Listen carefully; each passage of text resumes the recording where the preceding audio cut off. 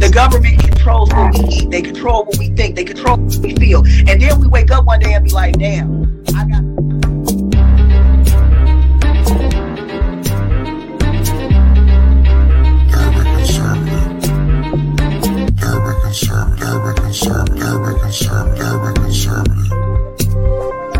But isn't that American dream?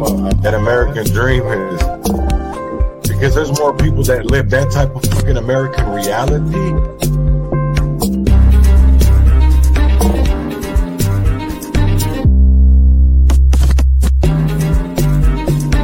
But isn't that American dream? That American dream is because there's more people that live that type of fucking American reality. But isn't that American dream? That American dream is because there's more people that live that type of fucking American reality.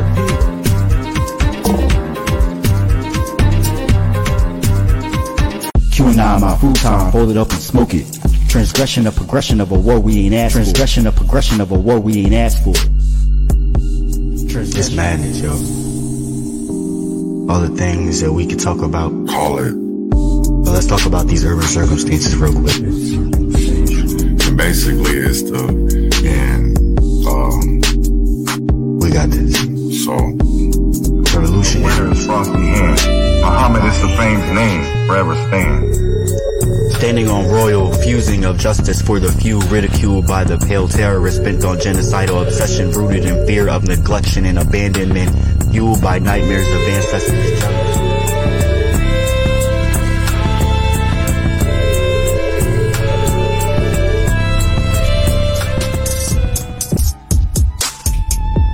Because at the end of the day, I still want to be able to I don't dislike George Washington. The kind of friends I think our friends should be like my friends. My friends are the kind of friends I think everyone needs.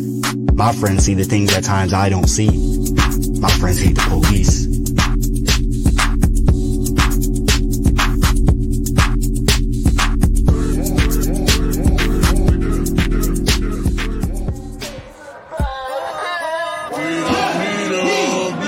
What has changed? Are deemed the criminals, and the blacks are deemed the criminals. Shut up and help. Reflection ain't nothing but the inner child trying to see you. You gonna look? You gonna pick up that book? Lord, keep me far from the faith. Guide me through night and day. Teach me your ways. Show me the righteous way to sway. Lord, can you teach me, please? Show me the way, I'd say.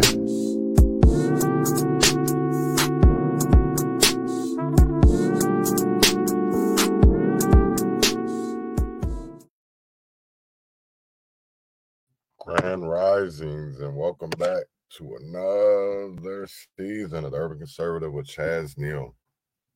We're excited to have you join us on this journey of thoughtful discourse and community engagement. The Urban Conservative is proudly sponsored by the Leon Block Network, an organization committed to promoting transparency, truth, and accountability in our media landscape. Here at the Urban Conservative, our mission remains steadfast to bring you the latest news directly from the streets, addressing critical topics such as gun violence, crime, politics, and perhaps most importantly, exploring solutions to the profound challenges our communities face. As we embark on this third season, the focus is clear. It's time to actively contribute to the transformation of our communities for the better. How can we achieve this? The answer lies in a multifaceted approach that starts with reconnecting with our core family values. Strengthening our sense of community is paramount, fostering bonds that transcend the barriers that often divide us. Moreover, it involves embracing our foundational roots, recognizing the historical and cultural threads that weave through the fabric of our society. So join us on this journey as we explore not only the challenges, but also the opportunities for growth and progress.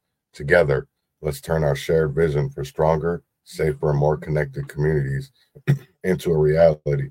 Thank you for being a part of the Urban Conservative with Chaz Neal, a platform dedicated to fostering change and making a positive impact on the world around us. Shut up and help. This morning, what I wanted to talk about, staying in with, Minnesota and staying in with Minneapolis and staying in with the things that are going on in our community and things that are happening. And, you know, tomorrow is February 1st, Black History Month. And as well, we are 13 days away from the opening of the 2024 Minnesota legislative session, which there's a lot of things that are going to be coming up. So I wanted to decode a couple of these things that are in a couple of bills, legislation that is going to be debated, going to be talked about. And I think people need to pay attention. I don't think I know people should pay attention for the simple fact of that there is this legislative session is going to be a tricky one because there's going to be a lot of things. And if we don't stay focused on bettering our communities, we're going to get left behind. And I need people to pay attention because we're going through a time, we're about to hit a time that is going to be crucial. And I need people to be open-minded, to be cautious of where you're getting. And if you're out here learning things, go research. Don't believe everything that you read, even when it comes to me and the things that I'm doing here on the Urban Conservative, or even with John Tell, or even with anybody that you're watching or you're trying to learn from, because not that we're leaving out things. I just want people to see the both sides of it. So don't take just my word of it. Go and read or go and watch a documentary and learn other facets of things that happened in history. Just don't take it from me. Don't take it from just Robert, but know that the things that we're talking about, we have learned and we have educated ourselves about, and want other people to understand how the things play out. That, you know, I was yesterday I was corrected by somebody I highly respect, and she told me, she said, you know what, I love what you're doing, but you know what, you got to stop saying that the system is broken, because the system is designed to do exactly what the system was designed to do. It's not broken, because you can fix something that's broken, but if something was designed to keep on doing the things that it's doing, you can't fix that. You got to rebuild that foundation. You got to start, not saying you got to start all the way over, but you got to start building different pieces so that it works properly. And that's where we're at right now. And that's what I want to get into. And Robert is here with me again today. Doesn't know much about which I expected, about the Black American Family Preservation Act, because a lot of people don't know what it is, because that's not what it's called. It's called the African American Preservation Act. But see, I want to get into it because they pinpoint it and direct it towards Black Americans, but it's more towards BIPOC and POC. I do have something to say real quick before we get too far into it. And that is, I believe that the system is working exactly as designed. Is to having that conversation, though, you have to get people to realize that the system isn't working. So coming at it from saying that the system is broken, you can get people finally to the point of, no, it is working exactly as designed. But a lot of times people can't grasp that initially. So it all depends on how you're approaching it with the audience. And where we're at politically, in history, things go from left to right and stuff like that. The pendulum has moved so far to the left that when it goes back to the right, it will most likely go back pretty far to the right. And that is something to just keep in mind and be careful of when people are seeing the political stuff going on, is that usually both sides are controlled opposition, and it'll swing probably far back to the right. And that's where I think people don't fully understand either when we talk about, you know, there's different type of Republicans, because you got MAGA Republicans, you got QAnon Republicans, then you got like the moderates.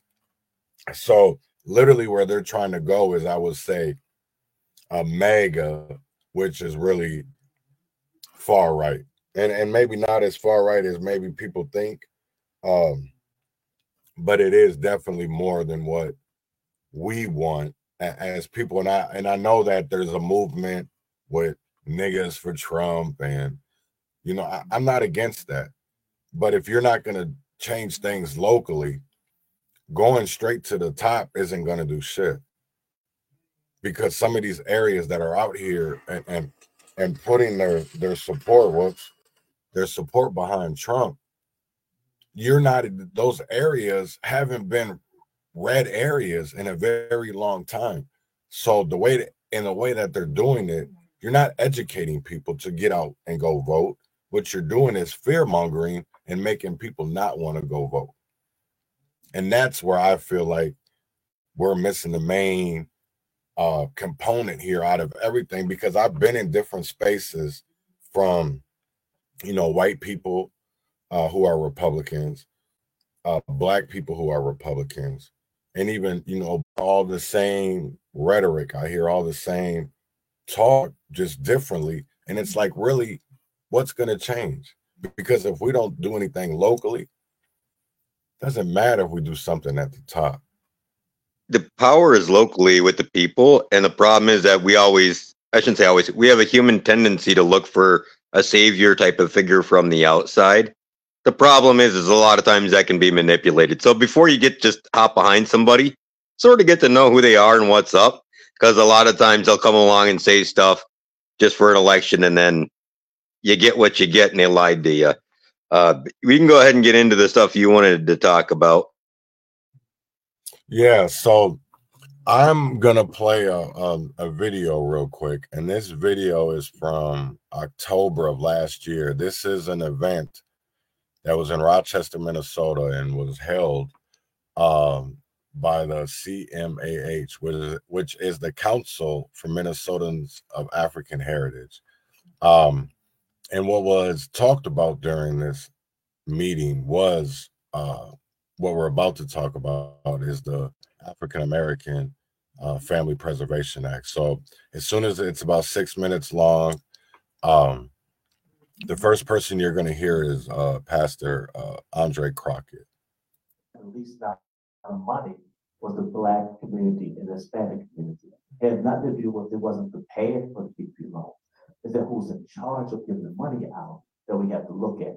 And so I'm saying that if the person who's giving out the money don't have anybody that represents them, then we can't keep giving the money to those who practice systematic racism and expect that we're going to get a chance to even the playing field. So even though y'all do a great job there, but if you keep giving money to the system that know that the system put up barriers and stuff, how do people access those money, right? Even on the business side, I see both sides. I see individuals who make millions get way more than a small non-for-profit individual because they knew somebody who was giving out the money. So by the time the money gets to the byproduct community, most of the money is already gone, right? So we did photos, we did that, and make it seem like they got a lot of money, haven't got anything. So I would like for you all to say, okay, how do I hold them accountable? Y'all right there, you know the money is coming down, and figuring out, did they even get the money, right? So it looked real good. They give them a couple dollars. It's still never, the dust don't go anywhere. So I would really like to say, okay, how do we make that accountability, at least from the state level, saying, I've got these policies, I got this. Is it really worth it? And you hear what they're saying right here, right? Our numbers is worse than like the 60s, right? We're in 2023. Some of our numbers is worse, right? And how do we begin to move that down?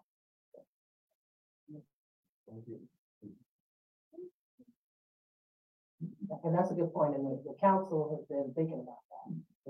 I've been around Rochester since 1994, and coming from that era, there wasn't a lot of Black people. There was like probably when my mom moved us here, there was like 6, 7 Black families.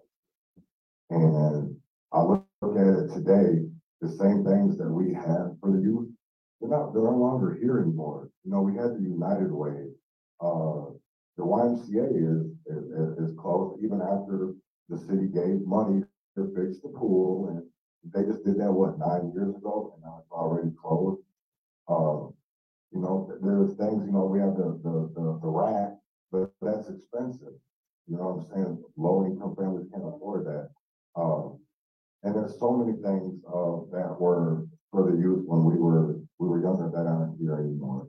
And it's like, I feel like we've gotten away from actually really caring about youth, because I hear people, especially when it comes to state legislators and representatives, they always say that they care about the youth. I disagree. And the reason why I say I disagree is because, as being somebody that has wrote legislation, proclamations of proclaiming racism, a public health crisis, also writing legislation and a community health licensing program in Red Wing, and still to this day, we have all these proclamations, we have all these things in place, but what actually changes? What actually changes? You know, I know you guys were part of a Minnesota Clean Safe Street. You know, that bill was for the whole state of Minnesota, but yet the money primarily went to Minneapolis, you know, which is a big problem. I know education was brought up. You know, yeah, we have a lot of literate people out here, but the crazy part of it is what people don't want to talk about is they're high school graduates. How? If they can't read, how are you graduating high school? How? No child left behind. A failed democratic policy. We talk about public safety. We talk about public safety, and Pastor Crockett talked about that. All that money coming for public safety, even the housing, $1 billion. How much has gone to housing since COVID? Let's talk about those numbers first before we talk about the 1 billion, because we can see so many problems that went wrong with the COVID money feeding our future. That's a big, that's what, almost $1 billion just gone missing. And yet there's no metric. Anything that comes out, you guys, we talk about education, we talk about public safety, we talk about numbers, but we never talk about metrics. What is a success and what is a failure? Because a lot of these programs out here that we're running are failures, but because there's no metrics to measure that success or what failure looks like, there's no measuring it. So again, when it comes to even just talking about equity, when it comes to the grants, I'm going to take it a step further, because there is avenues for people like Journey or new organizations to get money. But see, when it comes to minority populations, we don't understand fiscal sponsorships. We don't understand that as long as Big Brother reaches down and takes care of the little brother, we'll get them much further. But we don't have that in the Black community. And again, there's two reasons. We're uneducated, not undereducated, and we have short attention spans because of the simple fact we want everything fast. And that's, again, another reason of being undereducated. And I hear that brother back here about the housing. Why are we keep on having the meetings where we're not at all focused on the issues? Why are we having meetings in homeless encampments? Why are we having the meetings on the street where actual problems are? Why are we going to John Adams Middle School and having meetings so that, first of all, that these kids know that we care, and that these teachers and these school administrations understand that we have to stand up as people, but we want to always look at the government or our state legislature for help instead of our own community. And everybody wants to know it takes a village. Well, let's start acting like this.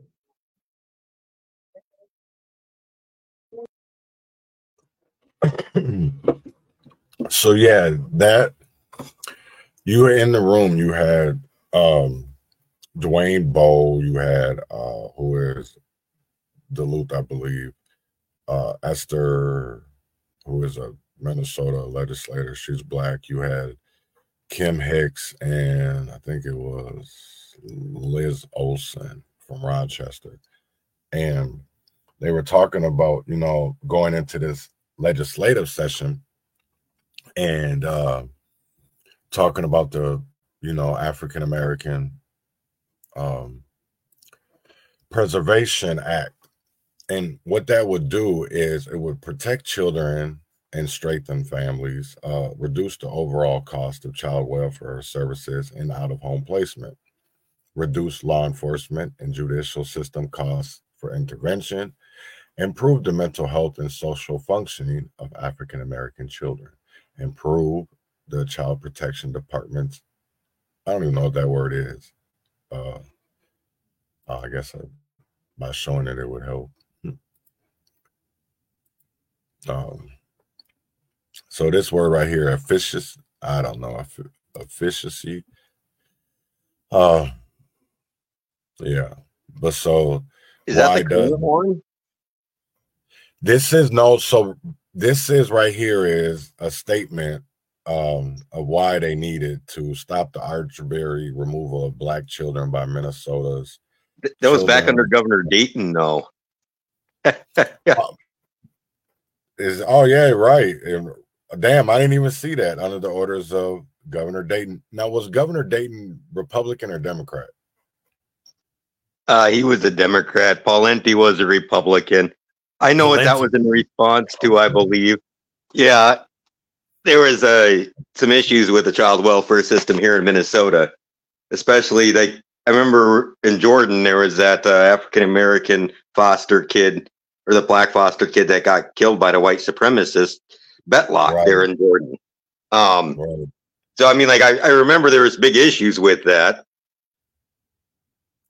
The thing that bothers me with it though is that, they want to, in one part of it, you see African American, and then you see the stop the arbitrary, removal of black children.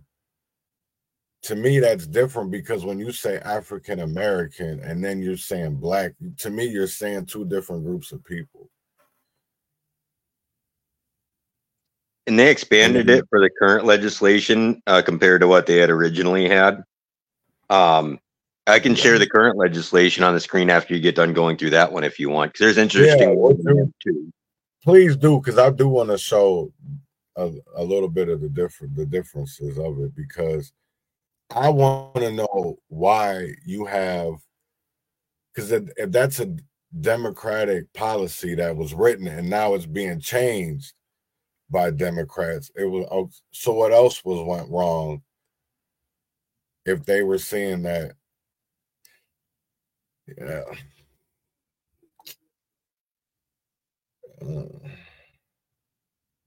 See, clogging that are not, and see, I think that's the problem too, is they take so many kids from black homes, and honestly, they pay these foster parents thousands and thousands of dollars, and really, honestly, at the end of the day, all that family needed was probably a little bit more financial help to do some things.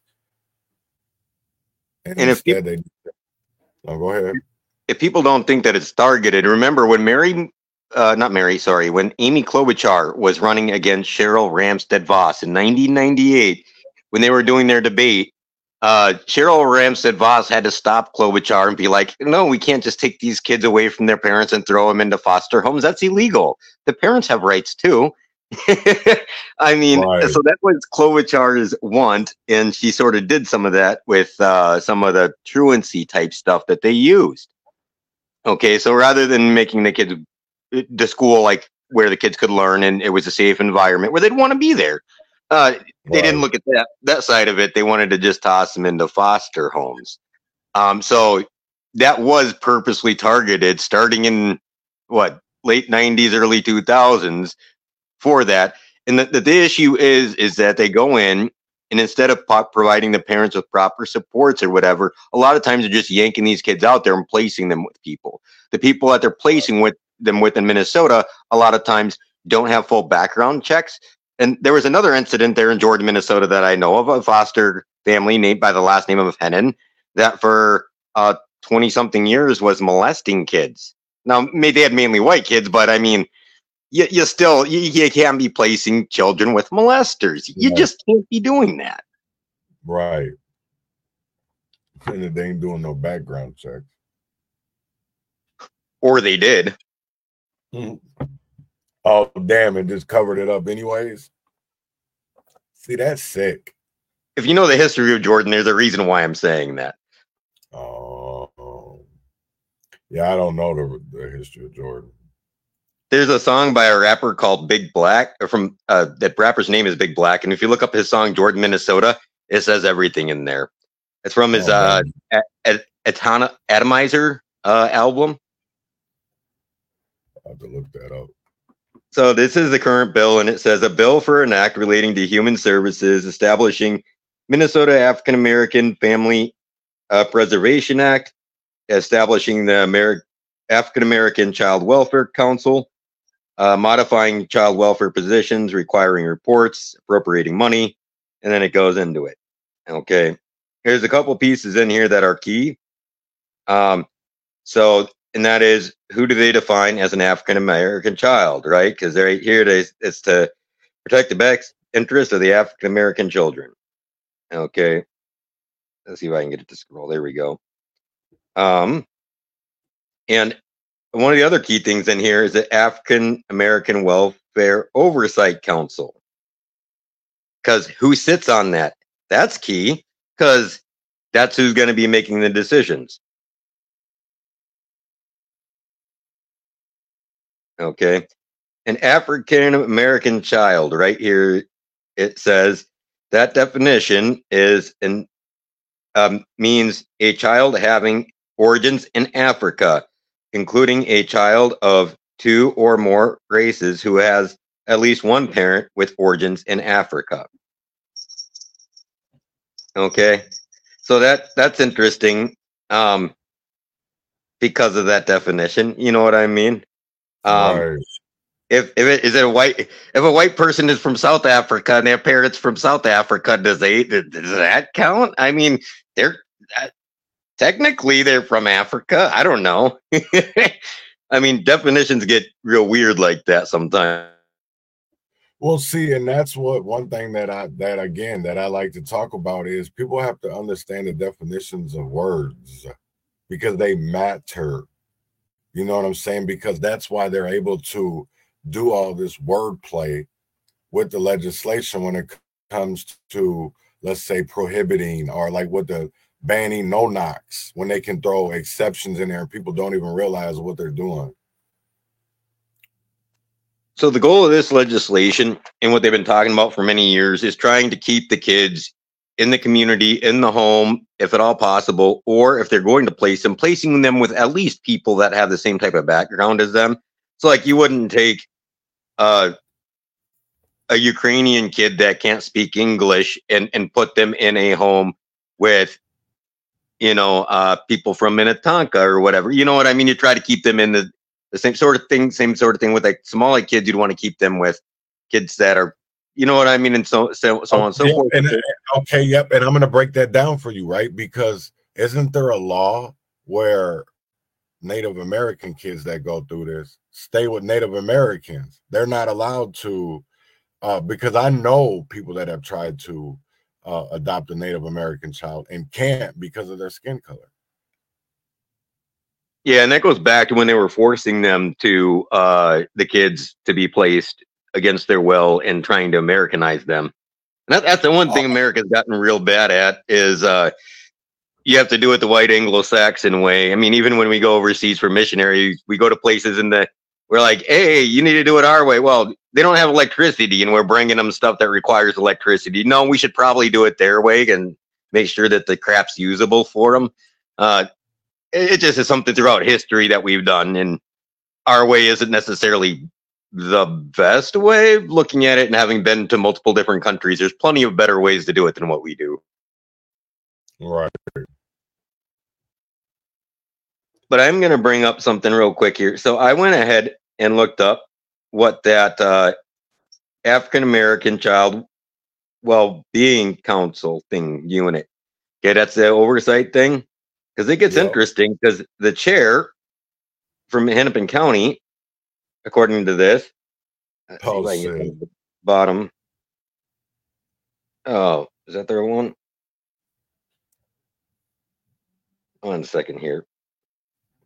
Oh, here's a committee. Yeah, Mike Opat is the chair. Okay. So who is Mike Opat? Michael Opat is this guy. Yeah. Oh, 1 second. I didn't. There we go. Is this guy. He's the chair. Wait a minute. So you have a white person as the chair over a African American family unit. And let's just go through these names, okay? Judge David Piper, Ann McKeague, Debbie Goddell. Here, let me zoom this in real quick so you guys can see. And I'll put the link down below. Okay. But so you have county attorneys, judges, all that stuff. Well, and part of that is needed if you're liaisoning with the criminal justice system to see how you can, I should say, it'd be family court side of it for this stuff. Right. But you will need a liaison a little bit to make sure that these practices do also align with the law of what you have to do. So I do understand some of that, but looking at these names, I'm wondering how many of these people are not African American. You know what I mean? Right. And here's a staff participation. Well, I know from experience of, going to some of these meetings and going to some of these like post board, with police units, committees and shit like that, and seeing the people that are actually up there writing the things that are supposed to make it better. And then you see, it's even with these human rights commissions, right? You be up there, be like, damn, how are these people supposed to be out here trying to make it better for everybody? And they don't even understand what we're even talking about. Can't even feel what we're talking about. And that was from 2018. I put the link down in the comments so you guys can go look at that yourself. You don't got to take my word for it. And then I'll also put the link to the bill as well in there. That's one thing that I've always wondered of, how they pass all this legislation about places and things that they never experienced or can never experience. And it's just like, make it make sense, people. When I was doing... Oh, go ahead. When I was writing programs in the military, the best way to do it, okay, that makes the most sense, is you go to the people, the end users, who are actually going to be affected by whatever you're putting in place, and you talk to them. And you figure out how to do it the best, and then you write it around that. Otherwise, you're going to be putting in a lot of administrative crap that you don't need, and it's going to make the entire thing not run correctly, and it's not even going to get your goal done as far as the end result. Right. And they don't do that. Instead, they have all the, gatekeepers and stuff like that. Bobby Joe Champion's the one that wrote it. Who's he listening to? We already know that. He's the lawyer for. You know what I mean? Oh. And is he just trying to get them money, or is it going to be actually effective? That's the other question. You know what I mean? And that's just based on our previous conversation. So you look at stuff like that. Is it just then these people getting appointed to these councils so that way they can say, oh, I sat on a diversity council so that way I can get promoted. I care about diversity, when they really don't. Because the system is really screwed up. My wife used to do daycare, and there was a time when we were out in Arizona where a mother came high on a substance to pick up their child. And we had called, we were mandated reporters. We had to call, and we're like, hey, we can keep the child for longer, but we don't feel comfortable giving the child back, being that she drove here like this. You know what I mean? And we got told, oh no, we had to release the child to somebody that was actively high on meth and not in the right mind. But then they'll go and take a child for the stupidest things, like missing school or something small like that. Right. See, and that's what be tripping me out because they will. Well, I know back in the day when I was a teenager in high school. Well, I shouldn't even say it was even before then because they are. I'll say right now, Minnesota's system is so janky that they'll literally just put paperwork in front of mothers and tell them that I'll just sign this paper and we're going to help your child, and the whole time they're signing away their rights and don't even know it. And I don't know how many times or how many stories I've heard from Hennepin County like that. And that's why I'm glad a lot of these places are, well, I can't say that but yeah, I wish they would just get out the corruption. So what I got on the board right now that you're seeing is Minnesota's Constitution references slavery, but voters may have the chance to hit delete. That's what we're going to talk about in this second half is slavery in Minnesota possible? The ratification of the 13th Amendment to the U.S. Constitution in 1865, abolishing slavery, outlawed it everywhere in the country.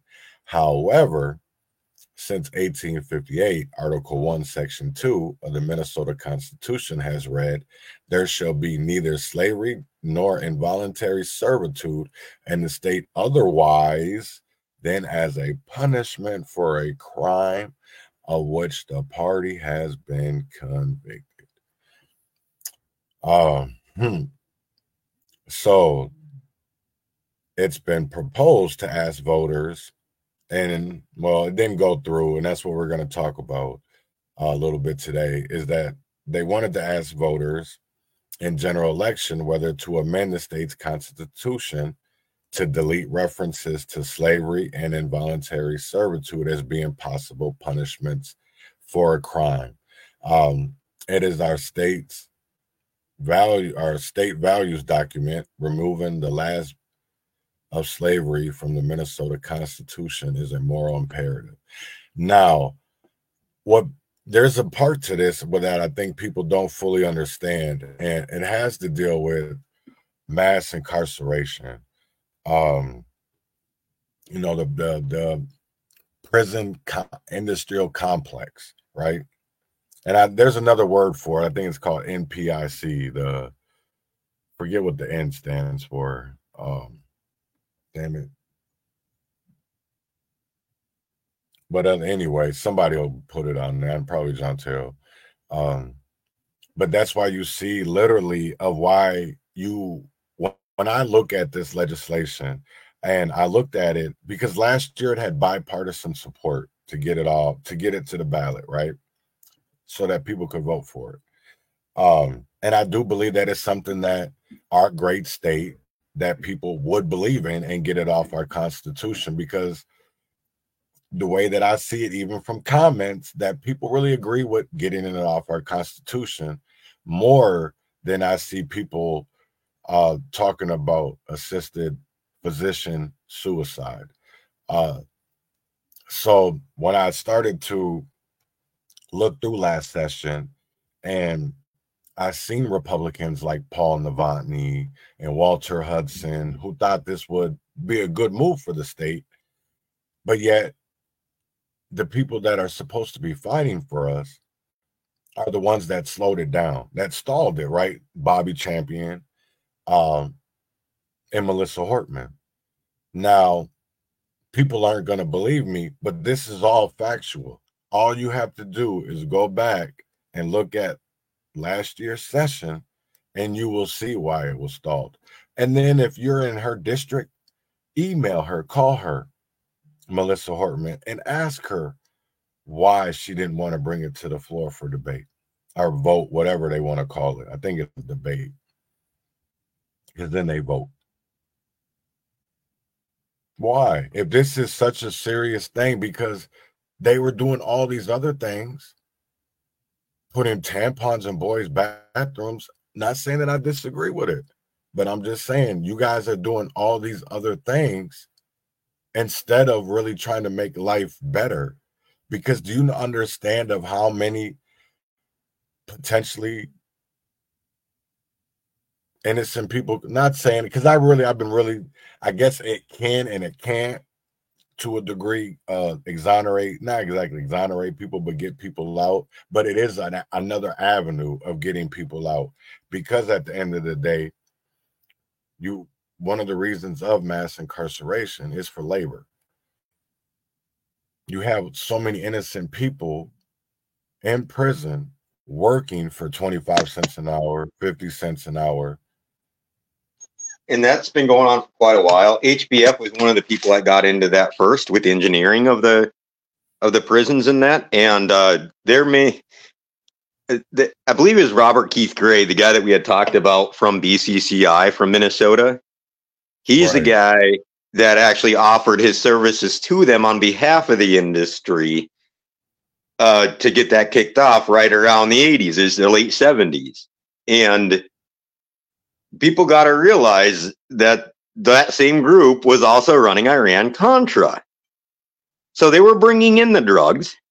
Then they got the legislation for max sentences for the drugs that only low-income people do, because that powder stuff that the lawyers and doctors do, that was still, lesser sentence for that stuff. So they'd set it up like that. And a lot of these people that were caught on low-level drug crimes are still in the system because that hasn't changed, when that was an entire racket. And if people have watched the movie like Shawshank Redemption, that stuff still happens. And there's a way to do it where these guys are actually getting paid a decent wage, where they are contributing back to their own services in the prison. There's a way to do that. And there's things on the books for them to have more, like as they're getting closer to getting out, for them to actually have a job and be able to do that as they're preparing to get out. But then they also contribute some funds back to their living and stuff like that. So that whole thing can be done better, and instead of paying these guys 25 cents an hour for basically slave labor. And a lot of these industries were in bed at one time with the military industrial complex, and that's what the labor was used for.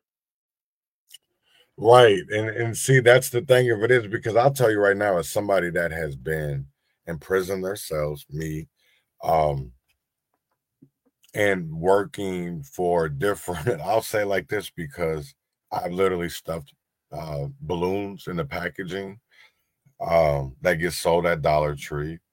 I've done license plates for the state of Minnesota, regardless if it was stamping it or if it was the new plates, the lasers, fish hooks. Moose Lake does Walmart returns.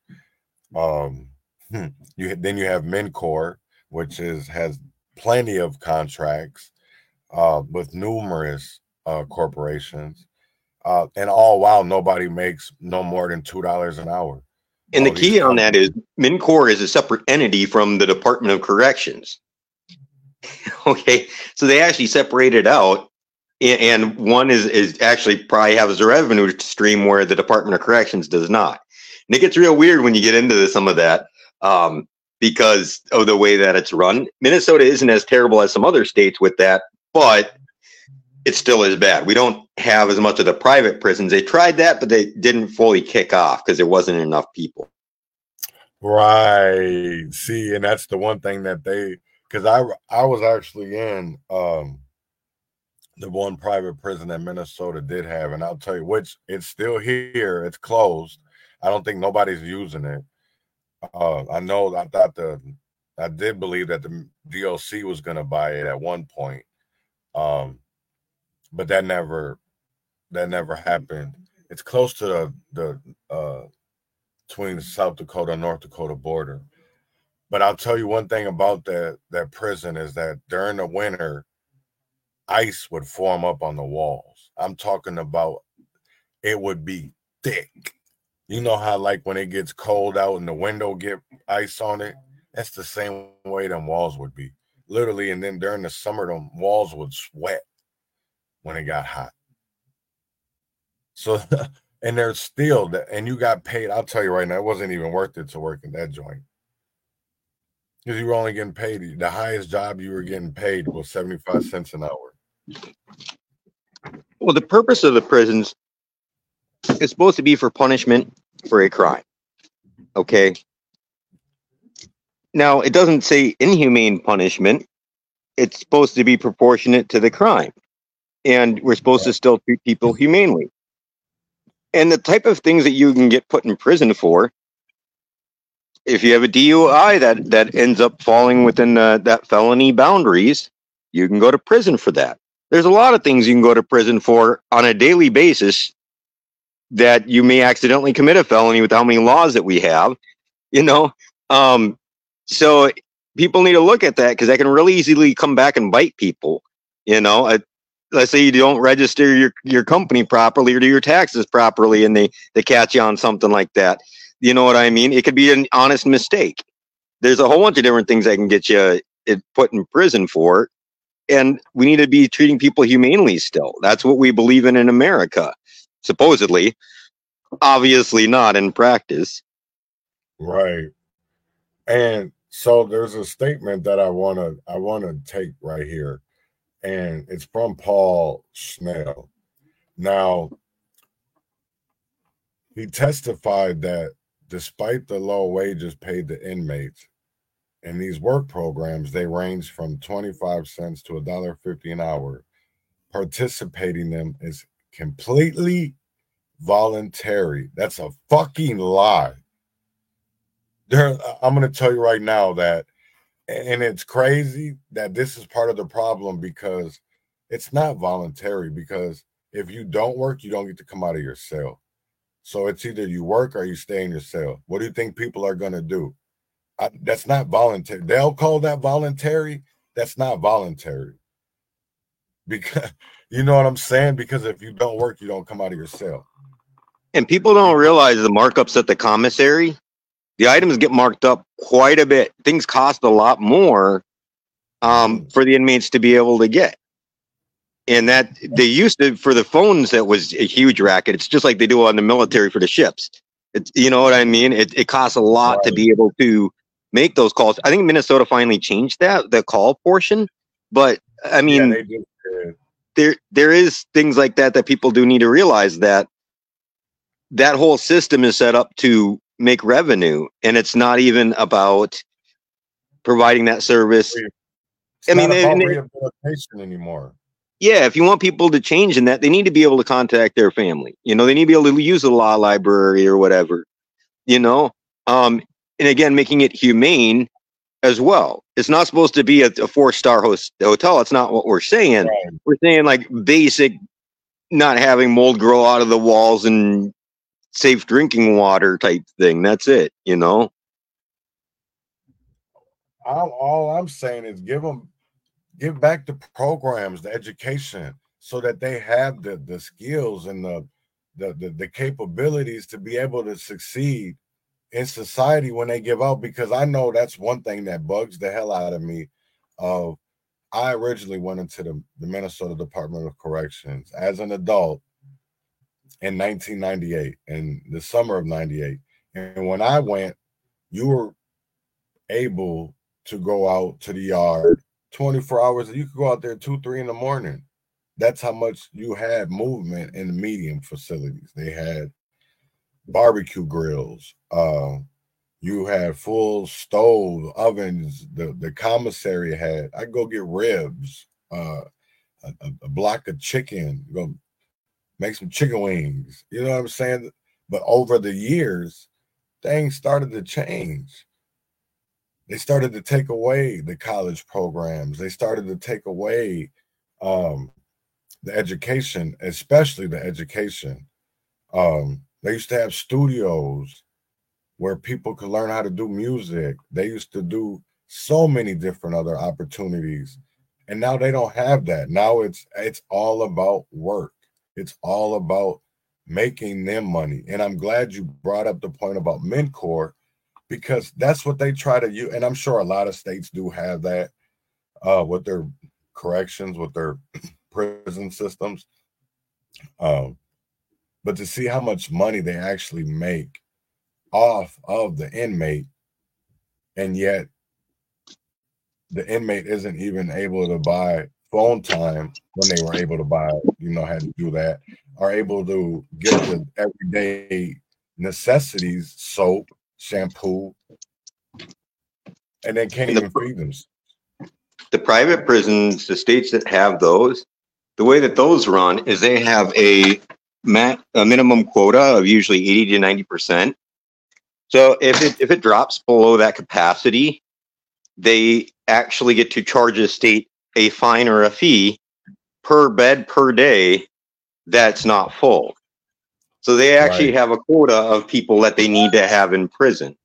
And the services that you're talking about, people may be like, "Oh, that's overboard or whatever." Okay, if people want crime to change, you also have to change people. Okay, thank you have to change people and give them something to look forward to, something other than what they've been doing. Right? You can't expect them to change and have the same or worse treatment in prison, and then throw them back out without any life skills. Skills like cooking, skills like, you know what I mean, being able to do their own finances and whatever else. Those things are huge. That is huge, and I'm glad you brought that up, because as somebody that has seen people get out and see them go right back, because of people don't understand of when you get out of prison, and you go apply for a job, you go, and it is getting easier. Now I'm saying that easier, not saying that it's easy, but it's gotten easier for people to get jobs and housing. But still, at the end of the day, when you get out of prison and you don't have those type of skills, and you're not going to succeed out here, because out here it's a cold ass world, and they don't care about you being on parole. They don't care about you being on probation, right? Because when you got bills to pay, what are you going to do if you ain't got no job and your back's against the wall? You're going to go back to that life of crime. And we got to have better opportunities out here. And they don't have that right now. And that's a very big key on the probation and parole side of it, is a lot of times a job or housing is a requirement, right? But like what they did at Better Futures, the Great River Landing, is they had forced this, they had forced everybody out of there and then violated their probation because they forced them out of there. Well, you can't force the change and then do that. You can't be like, "Oh, I'm kicking you out. By the way, now you don't have a place to live. I got you." And if you have a job, let's say over in the next county, you have to get permission to drive over there for your job. And that's all you can do. And let's say they don't have that you can stop for gas or whatever on there. If you stop for gas, that's a technical violation. And not all probation officers or parole officers do that, but enough of them do, where it's almost like waiting for you to mess up on the smallest little thing, and then they toss you back in. And when they give those plea deals, they know that. And they know that your full sentence can be put back on there for something as simple as not reporting that you got stopped for failing to signal. You know what I mean? If you forget to report that, it's something simple like that, any police contact, you can go back in. Right. No, and I was just about to God damn it, I was reading Matt's comment, and I forgot what I was about to say. Damn. But yeah, it is all about business and integrity at the end of the day, because I'm going to tell you right now, that's why you see that the county jails don't do contracts with the DOC anymore. So they have to have them beds filled, because if they can't go to the county anymore, right? So you see so many people coming out, being on probation, being on parole, or you see them given chance after chance after chance for a reason. And I'm going to tell you, it's all about money. This shit you're literally doing time on an installment plan, because and I'm glad they changed a lot of the violation rules and, things like that, because they were making it hard to be able to succeed out here, and they are making it a little bit easier. But it's crazy when people are writing legislation for convicts, right? And I'm going to call them convicts because I'm a convict. and a reform ex-convict at that. But they're writing legislation talking about with the housing and with jobs and things like that. Need to understand is that you guys are leaving out sometimes words or even understanding and compassion when it comes to writing these things and seeing that we're human beings. And if we're supposed to rehabilitate ourselves and we're supposed to be able to know better and do better, then you guys have to be able to give that opportunity. And I see a lot of people that write legislation or help write it aren't. I don't know if I want them type of people writing legislation for people that are supposed to be able to rehabilitate themselves when their words don't reek of rehabilitation. Because I see that a lot, and it shocks the fuck out of me of how people can be talking about go vote for these people, and yet when you look at the type of wordage they use when it comes to their public safety bills or the type of laws and ordinances they want to do, and it's like, nigga, please, I'm gonna be 100, nigga, please, because fuck that. I just don't, and I know I'm going on a little rant or whatever, but I'll tell you right now, this is the whole part that gets me, because is voting red going to make it better? In Minnesota, fuck no. I'll be honest. No, I can't stand behind some of them people. The Minnesota GOP is just as messed up as the DFL. Okay, they're in bed. Like, if you go out to Farm Fest, these guys are all in bed with the big farmers. Okay, that's how they get the rural vote. And the big farmers screw over the little farmers. And I'm not even going there on that, but that's how they get their vote out there. You know what I mean? And who are they making these legislation for? If you go back historically, most of the vagrancy crimes and drug type crimes and even alcohol prohibition was upper middle class to upper class rich white women that were making the legislation, especially in the early 1900s, because in Minnesota, with the urbanization, as we showed in the 70s, the same type of thing was happening earlier, especially during the Great Depression. All the farm girls were coming up to the cities and hooking for a living. And they really didn't want their husbands having illegitimate children. And so that's where Shakopee Women's Prison got started, was because they would send the ladies to the reformatory. And it was a reformatory before it was a prison.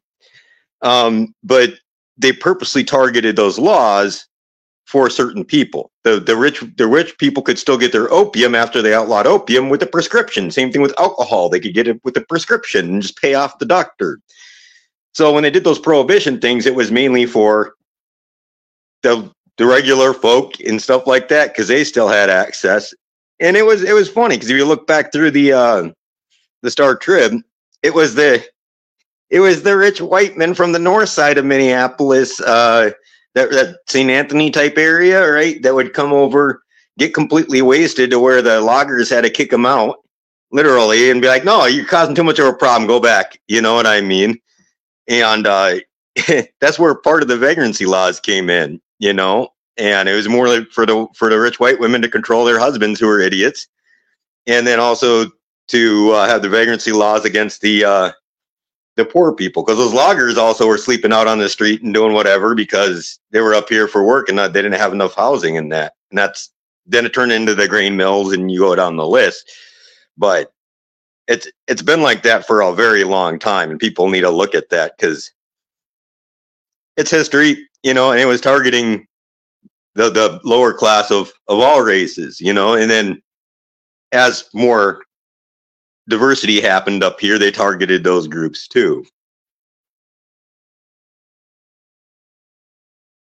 Well, yeah, and people just got to understand history, you know what I'm saying, as well, when it comes to that part, because if you don't understand where you came from, you can't understand where you're going. You can even bring it up to the 90s. I mean, I'm not saying this in a bad way, but how many of the white suburban moms were popping Xannies and their antidepressant pills and their Valium, right, all the time, yet then having this war on drugs. Well, honey, you're just as high as everybody else, Chica. Right. No, right. But that's I didn't really want to go into the war on drugs, but like the whole thing of even with that though, of how it's until it goes out into the other communities, they don't really give a fuck, because I'll tell you right now, I know that's why one thing they don't give a fuck about fentanyl, because it kills my community. It kills the poor community. That's why they don't give a fuck about that. And when it does hit the rich area, then people are sitting in jail on charges. But when people OD in our community, they don't give a fuck. Why do you think overdoses are an all-time high? And they definitely ain't trying to fix that. Because to fix that means you got to fix the big pharma too, because they're a part of it.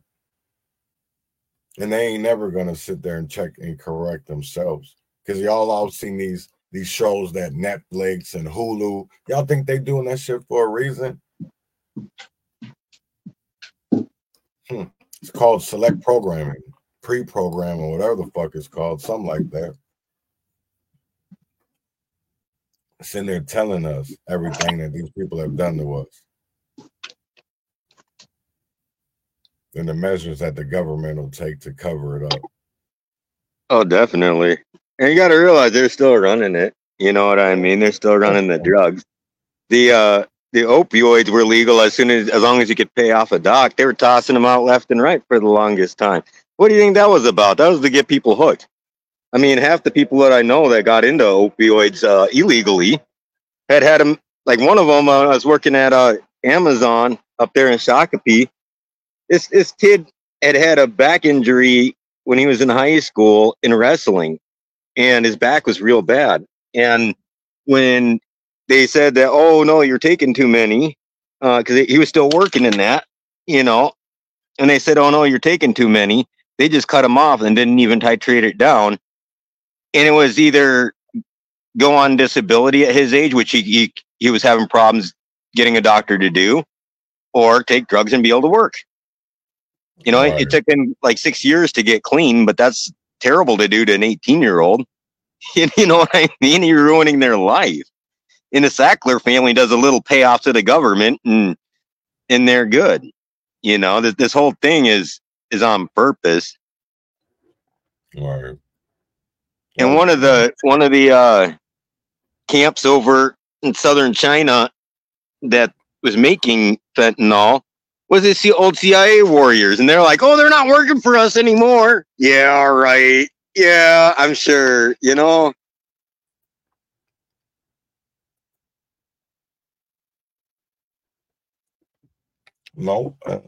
but that I'm not even, to be honest, what's crazy is that what people don't even understand about even fentanyl is the fentanyl that's killing people ain't coming from China.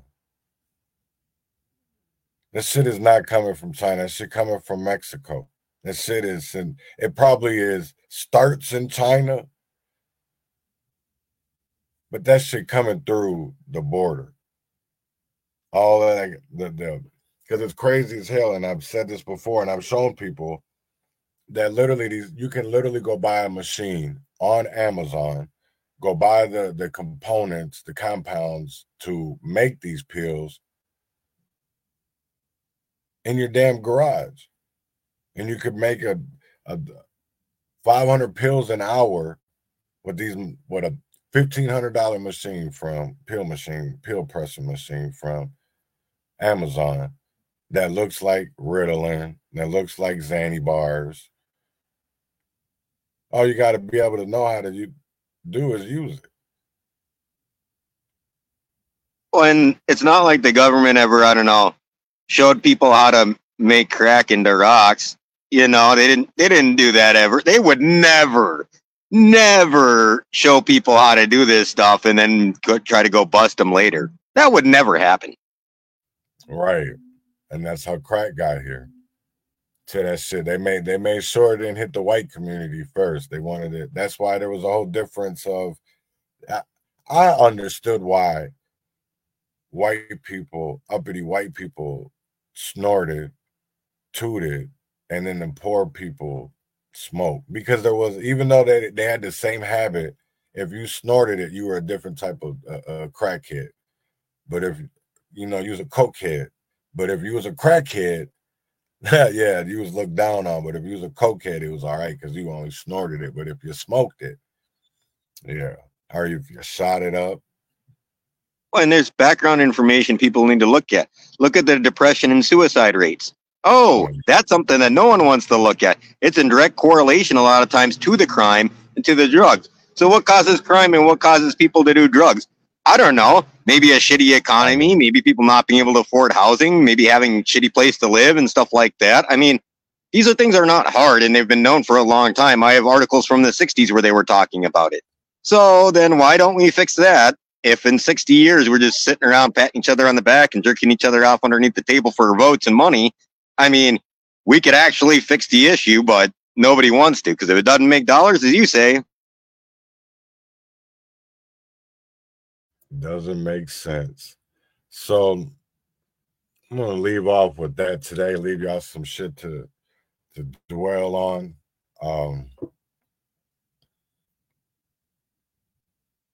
Because it is gonna be. I'm gonna be watching for certain things, and I'm gonna be paying attention to, certain things. I'm going to be talking about this next legislative session. I'm going to be talking about some of these bills that are going to be, starting. They are already starting. They're not able to debate them yet. They're not able to really discuss too much about them, but I will be putting up a link of where you can watch the bills that are going to be in committees, bills that will be needing public testimony. There will be a lot of things, and I'll be learning this process just as much as y'all learning it. So I want to educate people so that we can come together and have a better society, have a better community. Anything you want to say before we get up out of here today, Robert?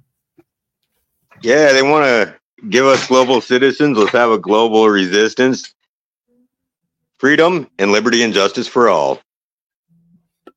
So, win or fail, freedom or jail, heaven or hell. Wish me well. Y'all have a great one. Urban conservative.